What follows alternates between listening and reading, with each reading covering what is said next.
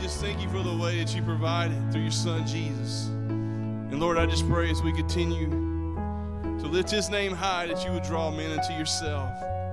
And God, that you use this time to show us what you want us to know about this topic of love. And so, Lord, we just pray these things, asking and expecting. In the name of our Lord Jesus Christ. Amen. Amen. Would you give Justin and the band a hand for a wonderful job? Thank you for a great song set. Well, good morning. That was okay at very best. Let's try it one more time just for the fun of it. Good morning. That was great. Well, we welcome you, and those of you who are watching or listening online, thank you for joining us today and being a part of our services. We're truly honored that you're here or you're participating with us. No question about that. We are honored. Being attractive. Do you think you could recognize some attractive people? You could. I mean, it's eye in the beauty's in the eye of the beholder, as they say. But Marilyn Monroe, the people my dad's age, all the old men thought, that was their hot girl back in the day. And she was pretty. One time I was dating a girl my dad didn't like, and he said, "She's no Marilyn Monroe." What a mean thing with Dad. He didn't say it to her, he said it to me. But no, she wasn't. There's not very many. Modern day, J-Lo, would you agree? J-Lo is a beautiful woman. She's very pretty. I am no expert on men being attractive, but I think a lot of women think Brad Pitt's good looking. Brad Pitt and I were born in Springfield, Missouri the same year, probably in the same hospital. He is wealthier than me, but if it got physical, I could take him out if I had to, I'm sure. Humbly, I say that. We have another picture of a man we were told. That really wasn't supposed to be funny, but I appreciate your support there. And because I am a wise man, we have one more attractive picture. My wife. Isn't that smart? Brownie points will get you everywhere. Well, today we're going to talk about becoming really attractive. And I want to just say this. If you say, well, I don't care if I'm attractive or not, you really don't care if your breast's bad, your hair's messed up, and you smell bad, whatever, then we need to get you help. That is a sign of mental illness, seriously. Most people do want to be attractive. We're going to be in 1 Corinthians 13. And we're going to see an attractiveness in a moment that is very possible for all of us to achieve. The city of Corinth was a strange city. It had been destroyed and it was rebuilt by Julius Caesar in 44 BC, 44 years before Jesus was born.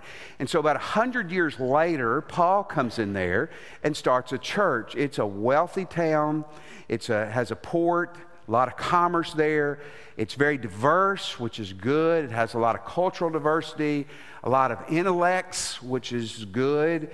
And it's an immoral place. They say that when you said Corinth, it'd be like saying Las Vegas today, what that brings to your mind. And it's probably not, firstly, the Las Vegas Raiders. It's probably everything that goes with Las Vegas and what's involved there. And Corinth was a very immoral city. And the Apostle Paul goes there about 15 years after Jesus' death and resurrection, AD 50, and he starts a church. This is a city that needed a church. 5 years after that, he's writing back to them. He's in Ephesus. We have this letter, 1 Corinthians. And the church is mixed up. It's doing some things good, but man, it's got some bad sexual immorality inside of the church, some really weird stuff going on. The people, you have the intellectual Christians who are looking down on those who aren't. That is one of the problems in American Christianity today, is we've made it more about knowledge than about the things that it should be about, first and foremost. They had people that said, well, I like this preacher. Well, I like this preacher. I like this preacher. So they fought about whose preacher was the best that they liked. They argued over spiritual gifts. They had problems with the men and the women in their worship services, had a lot of issues. And it's in that context that God, through Paul, writes this. In this 1 Corinthians 13, some people say this is the greatest words God ever wrote through the Apostle Paul. I'm not sure I would disagree with it. And I want to promise you, it's words that make us attractive. And I want to tell you this. This is the big thought this morning. Really loving people makes you attractive. It makes you attractive. It really does. And we're going to see that as we unpack this in just a moment. But I just kind of chase a rabbit. How many of you want to know people love you? Or who loves you? Do you want to know who loves you? I want to know who loves me. Men, I heard this. I've never tried this.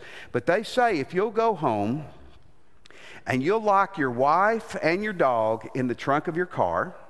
Well, I don't have a wife, my girlfriend. I lock my girlfriend. If you have a girlfriend and a wife, don't put them both in there. That would probably not go good for you. And you lock them in the trunk of the car, and you come back an hour later, and who's happiest to see you, the dog or the wife or the girlfriend, will determine who loves you most, right? Now, if you're taking notes, write the joke, J-O-K-E, because I don't want some Bubba will do that, and then I'll get sued this week by his wife. That's a joke. 1 Corinthians 13, remember the New Testament was written in Greek originally, and they had 4 words for our one English word, love, and it's a very expressive language. But the word love here is the word agape. And the agape love is a choosing to love people. It's not about emotions. It's not about feelings. It's choosing to be kind, choosing to be benevolent, choosing to act positively towards them. Okay? Now, if you're a Christian, everything we're going to see today is not optional. I want you to grade yourself, whether literally or in your head. Give yourself, how am I doing on these things? Because how you love others is the clearest determiner of how you are with Jesus. Well, I mean, I can win a Bible argument. No. How you love people is the clearest determiner of how you're walking with Jesus. You may see today that you fail this and you don't belong to Christ. If you're not a Christian, here's the thing. Everything we're going to see today is really good stuff. It's really good stuff. It ought to draw you to true Christianity. You go, well, I'm repelled by Christianity. No, you're repelled by some fake Christianity or bad version of it. But what we're going to see this morning is very, very attractive. Here's the first thing. When you love people, you show patience. You show patience. Now, I want to also challenge you this morning, quit thinking about everybody that's failing you today. This is for you and me to do to them. Don't think about all the people that need to be doing this better to you. Think about how you're doing to others. When you really love people, you show patience. Look in verse 4. Love is patient. The word patient literally means long-suffering. It means to suffer long. How many of you feel like you've suffered long with someone in your life? Amen. And people have suffered long with us too, haven't they? No question. Love is patient. And see, these one of the things, these so pretty. These are so wonderful things. When you love people, you endure with people. That doesn't mean you put up with junk and all continually. It just means when you love people, man, you are patient with them. Now, here's what you're thinking. Here's what I think. Wait a second. At the house, people aren't always patient with me. Or people, sometimes I'm around at work, they seem to get, I get on their nerves or they're impatient. Well, that can be true. But if you think about the big picture, most of us are really a lot more patient with those we love than we may think we are. Now, listen, when you tell somebody 20 times to do something and they don't, you might get a little bit frazzled, no question about it. If you're a parent, my suggestion is take their electronics from them. It will get done quickly, right? Sorry, kids, had to throw that in there for your folks. But you do. You put up with stuff. You endure stuff from your family and your friends that you love. A lot more than you may think or they may think. So don't kick yourself too hard. But why do you do that? Why do you put up with stuff over and over and over? Or why do you endure? Why are you patient? Because you love them. That's why you do. Love is patient. Man, it's a beautiful thing. You want people to be everything I'm fixing to describe, and this is what we should be. When you love people, you show patience. Here's the second thing. You show kindness. You are kind. You are kind. Verse 4. Love is patient and love is kind. The word kind means benevolent. And you do good things. You're useful. You are sweet. You go, well, I'm a man. I don't want to be sweet. Listen, it takes a lot more of a big man to be gentle and kind and sweet than it does to be a bully. Anybody can be that. It's the picture, one scholar says, of giving someone a loan. Now, don't ever loan out more money than you can afford to lose. But when you give a loan to somebody, you give money or something valuable to them, you're doing something kind and hopefully helpful to them. Love is kind. It's useful. John Gottman is one of the top researchers in the world in marital relationships. And here's what he says. One of the top 2 or 3 predictors of if a marriage is going to last and how happy it is kindness. It's not money. It's not where you go on vacation. It's not all the toys you have. And I'm thinking to myself when I read that, you don't have to be a professional researcher to know that. But your marriage is going to thrive or it's going to stink based first and foremost, how you love and how kind you are. If you're not kind to each other, you're going to have a lot of problems in your marriage. Man, listen, in Corinth, they weren't kind. They weren't kind to each other in the church. They weren't kind the way they were treating each other as a church. Paul said, man, listen, if you're right with God, you love people. And if you love people, it's not some mythical, subjective thing. You are patient and you are kind. Thirdly, he says, you're not jealous. You're not jealous. Man, jealous people aren't nice people. In verse 4, it is patient, it is kind, it is not envy. The word envy there, jealousy, it means a strong feeling for or against someone. Depending on the context, it's going to be a good thing or a bad thing. Here, it's a bad thing.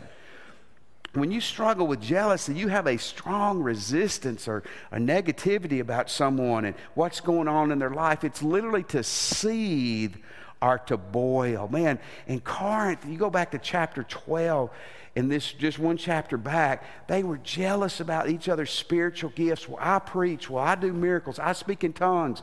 I do this or that. There was jealousy and there was infighting. And man, where jealousy is, it's not a good thing ever at all. Now you go, wait, Pastor, I struggle with this. Well, good. You're being honest. But the more we love God, the more we love people, it's interesting. The jealousy and the envy begins to dissipate. Now, is there a healthy and normal jealousy? Well, sure. If you're married or you're in a serious relationship with somebody and someone is coming on to them or they're doing something inappropriate, it would be very normal and healthy to feel uncomfortable with that. He's not talking about that. What he's talking about is that when we have a displeasure because someone else does well, we're displeased because someone succeeded. We don't want them to do well. We're jealous and envious of that. That's not love. Proverbs 27:4, listen to what it says. Anger is cruel and fury overwhelming, but who can stand before jealousy? That jealousy is worse than anger and it's worse than fury. That is a bad thing.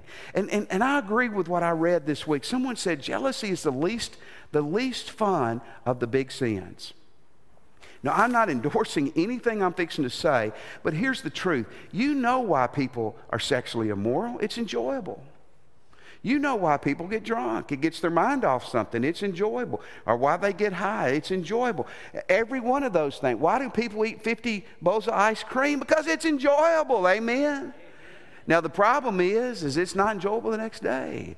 It's not enjoyable, the drunkenness or the affair or whatever. Those things can bring you temporary pleasure, but man, they will bring you disaster too. But envy doesn't give you any of that. There's never a point you go, man, I am so jealous that he's doing well. Oh, it just really excites me. It never does anything positive for you. And I think about my family. You know, I want my family to succeed. I want my kids to be, and grandkids to be rich so they can take care of me. But also, I want them to be successful. You know why? And I'm not jealous when they're successful because I love them. If there's a jealousy problem, there's a love problem. Ask God to help you love those people. And it's interesting when you begin to pray for and ask God to bless people you're having jealousy issues with, God will change your heart, whether he does anything else in their heart or not. Here's the fourth thing. You are not arrogant when you love people. You are not arrogant when you love people. Verse 4. It is not boast. It is not proud. The word boast means to show off. It means to promote yourself. That's what it means. To be proud is to be haughty. It's to be inflated with you. Listen, again, in Corinth, who he's writing to, they were prideful on their spiritual gifts. They were prideful on the things that they could do that other people could do. They looked down upon other people. They were prideful about their knowledge. In chapter 8, verse 1, it says, knowledge puffs you up, but love builds up. Man, you want to be unattractive, just be arrogant. Just look down on people. Be a snob. Body language experts tell us, and I want you watch this on the news. When people are arrogant, one of the things they tend to do when they stick their nose up. You watch politicians this week when they're talking. Pay attention. One of the things they'll do while they're talking, they'll start doing like this. We always talk about looking down our nose at people. That is a literal physical sign that a person's a snob. If someone does that to you, say, put your nose down and talk to me eye to eyeball, nose to nose, right? That's what you tell them. Hey, get your nose out of the air and love people. You're no better than other people. I'm no better than other people. And you know what? When we love folks, that's a pretty easy thing to accept, isn't it? Love is not arrogant. Here's the fifth thing. Love is not rude. It's not rude. Of course it's not. Verse 5, love is not rude. Rude means unseemly, unmannerly. The Corinth people were rude. Look this up this afternoon when you get home. 1 Corinthians 11. They were so rude and unmannerly taking the Lord's Supper that God actually took some of them on to heaven. They died because of the way they were behaving during the Lord's Supper. That ought to scare you straight the next time we pass out the juice and the crackers. Amen? They were rude. Some of the women were being rude in their worship services. The men were being rude. Again, they were fighting over spiritual gifts. And he says, guys, love is not rude. Christianity is not rude. There's a sweetness and a graciousness about it. Go, I'm a man, I don't want to be sweet. Listen, again, it takes a lot more of a man to be a sweet, kind guy than it does to be an aggressive, gruff bully. No question about that at all. Now, wait a second. Can you do hard stuff? Can you fire an employee? Can you break up with somebody that you don't need to be with and not be rude? Absolutely. They may feel like you're rude, but listen, you can be nice. You can be kind. You can make the hard decisions about relationships and people and about situations without being rude. You don't have to be a jerk. And if you love people, you won't. This is worth writing down. I don't know who said it. It's not original with me. There's never a reason for a Christian to act in an unchristlike way. Never a reason for a Christian to act in an unchristlike way. Well, you don't know what happened. I know what happened to Jesus. There's never a reason for us to act in an unchristlike way. Here's the sixth thing. You're not self-seeking. Man, we need to hear this too. It's not rude. It is not self-seeking. What does self-seeking mean? It means it demands its own way. I want my way. I want what I want. You know, if you were to go today over to the children's building, we are blessed with great Pam and Ed over there leading it. We got a lot of little kids. It's wonderful. But you know what you find in the children's building, especially the younger you get? Selfishness, don't you? And that's normal. We understand that. We try to correct it and all, but that's normal. Little ones are supposed to be selfish. The problem is a lot of 80-year-olds are just as selfish as the people in the nursery right now. You see, you can grow old chronologically and be spiritually and emotionally a baby. I've been a pastor 36 years this fall. I started pastoring when I was 2. I remember it really well. But you know what? In my churches and what I've seen with most pastors I know is what causes trouble is selfishness. Now, if you're in a church where they're not teaching the truth of the Bible and the truth of the Word of God, you need to run. You need to get out of it. And that happens from time to time. But in a lot of churches, what happens is they're not singing what I like. They're not doing what I want. Therefore, I'm going to be upset. That's not love. Love is not selfish. It's not self-seeking. It's not self-centered. William Barclay was a great Scottish New Testament scholar. And listen to what Barclay, he says, when in your heart there becomes a strong emphasis about you are growing away from Jesus. When your life is more and more about you than about God and others, the team, the family, and the cause, you and I are growing away from Jesus. Man, that's absolutely the truth. You know who Michael Phelps is? Michael Phelps is one of the greatest Olympians of all time. Michael Phelps has won 23 gold medals. I don't know if that's the record or not. But in 2004, you may not know this story, in the Athens Olympics, he had already won 5 gold medals. And his teammate, Ian Crocker, had not won any. He had been sick that week. His performance was not good. Now, he was feeling better towards the end of the week. They were getting ready for the last event they were going to be, and it was the 4x400 relay. Crocker was not scheduled to be in that, but Michael Phelps at the last minute went to his coach and said, hey, coach, Ian's feeling better. I'm going to step out and let him swim for me. They almost were certain that the Americans were going to win the gold medal. Ian Crocker said afterwards, he said, I could not believe it. He said, I almost wept. He said he was going to step back from getting a 6th gold medal to give me the opportunity to get a gold medal. He said, that so motivated me. I wanted to get in that water and do everything I could to help us win. And the relay team went out and set a world's record. And Ian Crocker went home with a gold medal. I don't know a lot about Michael Phelps, but you know what? That's a great guy. That's a great thing that he did. See, when you love people, that's how we behave. It's not about me. It's about you. And when we all have that attitude, man, is life so much better and so good. Here's the 7th thing. Man, you're not easily angered. You're not easily angered. You know, anger will get you in trouble, won't it? And when you're a hothead, you tend to encourage other people to be a hothead. You know who Billy Martin and Mickey Mantle, both of them are dead. You know who they were? Great baseball players. Billy Martin was a great player and a great manager. Mickey Mantle was one of the greatest baseball players of all time. And Billy was a hothead for sure. But one off season, they were down in Texas going hunting. And Billy knew the guy where they were going. And the guy told him, he said, Billy, he said, just when y'all get here, come to the house, let me know y'all are here, then y'all can go out into the pasture, into the woods. So they pulled up, and Billy told Mickey, stay in the car, and he went in. I said, hey, we're going to go hunt. He said, that's great. He goes, Billy, I got to ask you to do me a favor. He said, I have a mule down there that I've had since it was born, and I love that mule. It's old, it's dying. The vet wants me to put him down. I said, man, I just cannot do it. He said, Billy, will you shoot my mule for me?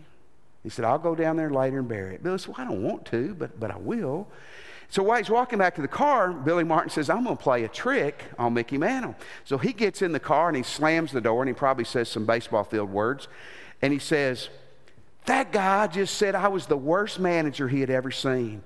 And Mickey, he said, you were one of the most overrated of all-time Major League Baseball players. You couldn't even make a team today. I'm so mad I don't know what to do. And then Billy took off going towards the pasture. They got down the road. He could see Mickey was mad too. So he slammed on his brakes. He got his rifle. He said, I'm going to kill his mule. He gets out. Boom. About 2 or 3 seconds later, he hears boom, boom. He turns around to Mickey. He said, what'd you do? He said, I killed 2 of his cows too. Watch your temper. Watch your temper. When you love people, listen to what it says. Love is not easily angered. The word anger means provoked. It's not easily provoked, stirred up, boiling, sharpened. I like that definition. You know, a sharp pencil or a sharp knife can do a lot of good, but man, it can do a lot of damage. When you love people, you may get angry, but that's not who you are. That's not who you are day in and day out. Some people say, well, Jesus got mad. Yeah, you know why Jesus got mad? Because people were misusing the house of God. And it wasn't about, I didn't get my song. I didn't like the preacher wore blue jeans. It was about they were pushing people away from God. That's what got him ticked off. Jesus got mad another time or two when people were being mistreated. He never got mad because he was being mistreated.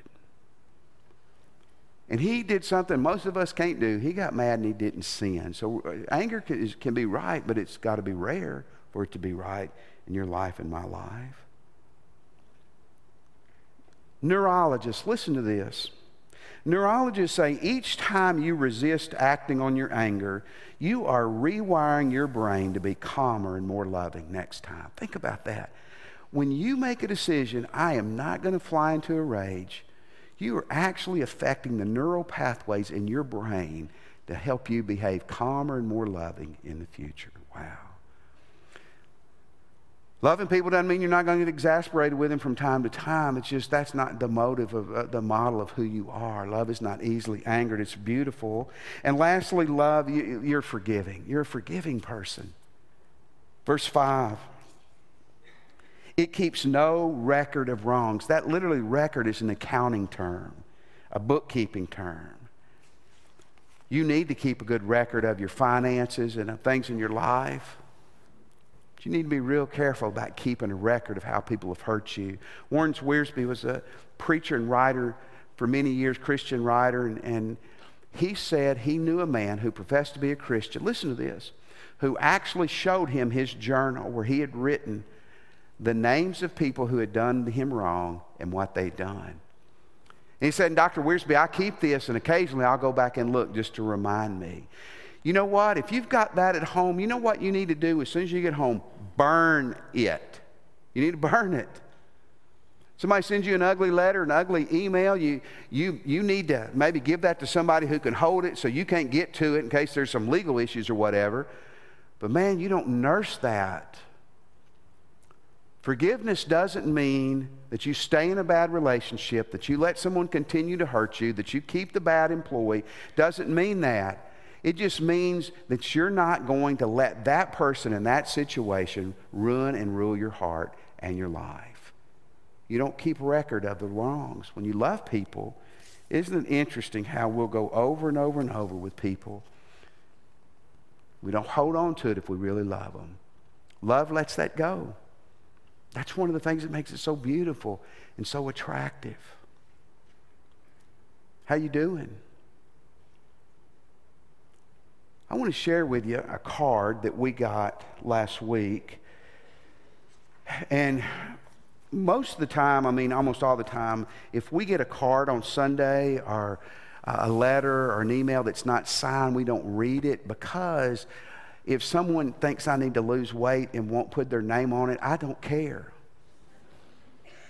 I'll find out where you live and go eat a donut in your front yard. You know, I don't have the right to speak ugly or corrective to you if I'm not going to own it, right? So always sign your stuff. But last week, as I was flipping through the cards Sunday night, for some reason I started reading this before I saw it wasn't signed. I'm glad I did. We have no idea who this is. We did get FBI handwriting experts to come in, but they couldn't identify you. So if you wrote this, we don't know who you are, and certainly not bad. I wish I would have known so I could have talked to them. Preaching on love last week, out of this chapter, they wrote, I can see I don't have the kind of love 1 Corinthians 13 describes. What do I do? How can I have that kind of love? I'm a Christian, but I'm struggling with this. I just have unloving feelings. Wow, what honesty. First thing I would tell this person is they're normal. But here's the diagnosis. We're going to assume that person's a Christian. We'll go back to that in a second. If you really look at these qualities and you say, you know what, they're just not in my life. The people closest to me, if they were honest, would tell me they're not in my life. The Bible says you don't belong to Jesus. Well, I've been sprinkled, baptized, joined the church. I'm a deacon. That's great. But if you don't love people, 1 John 4:20, look what it says. Whoever claims to love God yet hates his brother or sister, hates people, is a liar. For whoever does not love people whom they've seen cannot love God whom they have not seen. What you need to do today is you need to give your life to Jesus. In a moment when we have our invitation, maybe you want to leave your seat and come talk to a minister and let us help you give your life to Christ.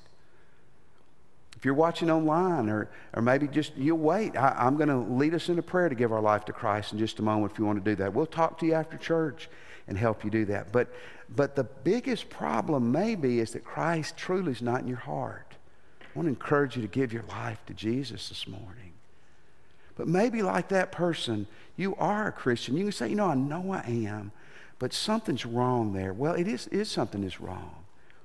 And what I want to encourage you to do today is to make a decision to get back right with God. Get yourself back in church. Get your nose back in the Bible. Pray and ask God to help you have the love for others that you need. It's something you need to remedy. You need to get it right at home or at the altar before you leave today. You need to get it right. Maybe you're here and you'd like to join our church, or you're watching online and you'd like to. You certainly can. You can join after church, or when we stand in a moment, you can come and join us. Man, we're a church. We want to love you and help you love God and love people. If that's what you're looking for, we're the church for you. Let's stand. As God leads you, you come. We'll be waiting on you this morning. All to Jesus I surrender all. To him I freely give. I will ever love and trust him in his presence sins daily live. I surrender all. I surrender all to thee, my blessed Savior. I surrender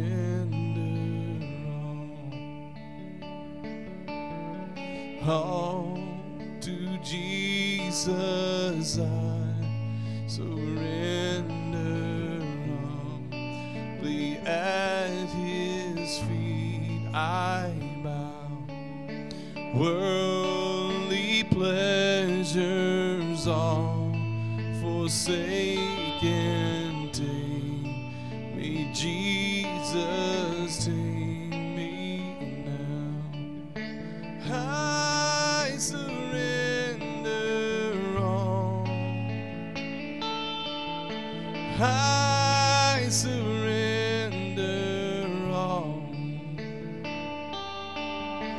all to thee, my blessed Savior. I surrender all. I want to ask you to bow your heads with me this morning. As a Christian, is this you? Is your life and my life attractive? Is it exhibiting these qualities? I want to know what love is. This is what it is. Man, are you living it? Ask God to help you get square with Him again. If you're not a Christian or you're unsure, but you're ready today, say, I want to be right with Jesus. I want to know I'm going to heaven. I want to love as I should. Pray with me and just say, Jesus, I'm a sinner. And I want to repent of my sins. And Jesus, I accept that you're God's Son and that you died and arose for me. Come into my heart. And Jesus, I surrender my life to you. I surrender to you, Jesus.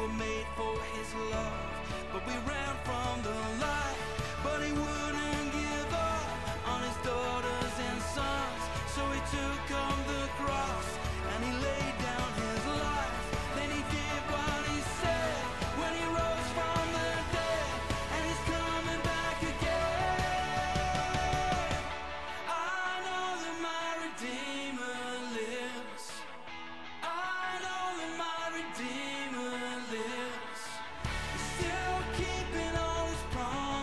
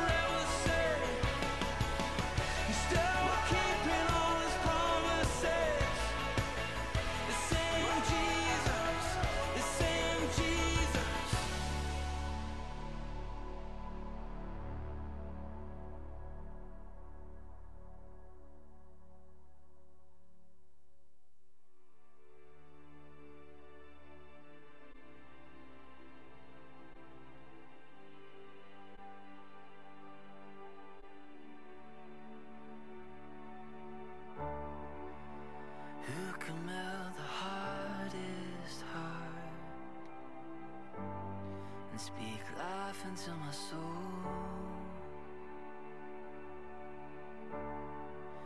Who can spin the world around and hold me ever close? Who can search the depths of me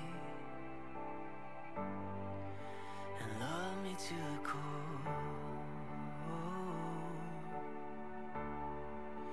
Who controls the world I see and walks me through it all?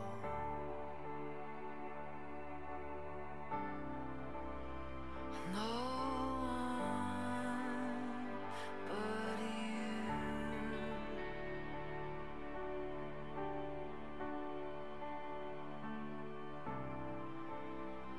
No one but you.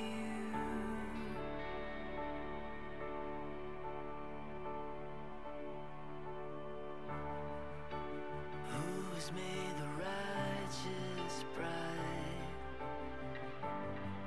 Who has paved my way with grace?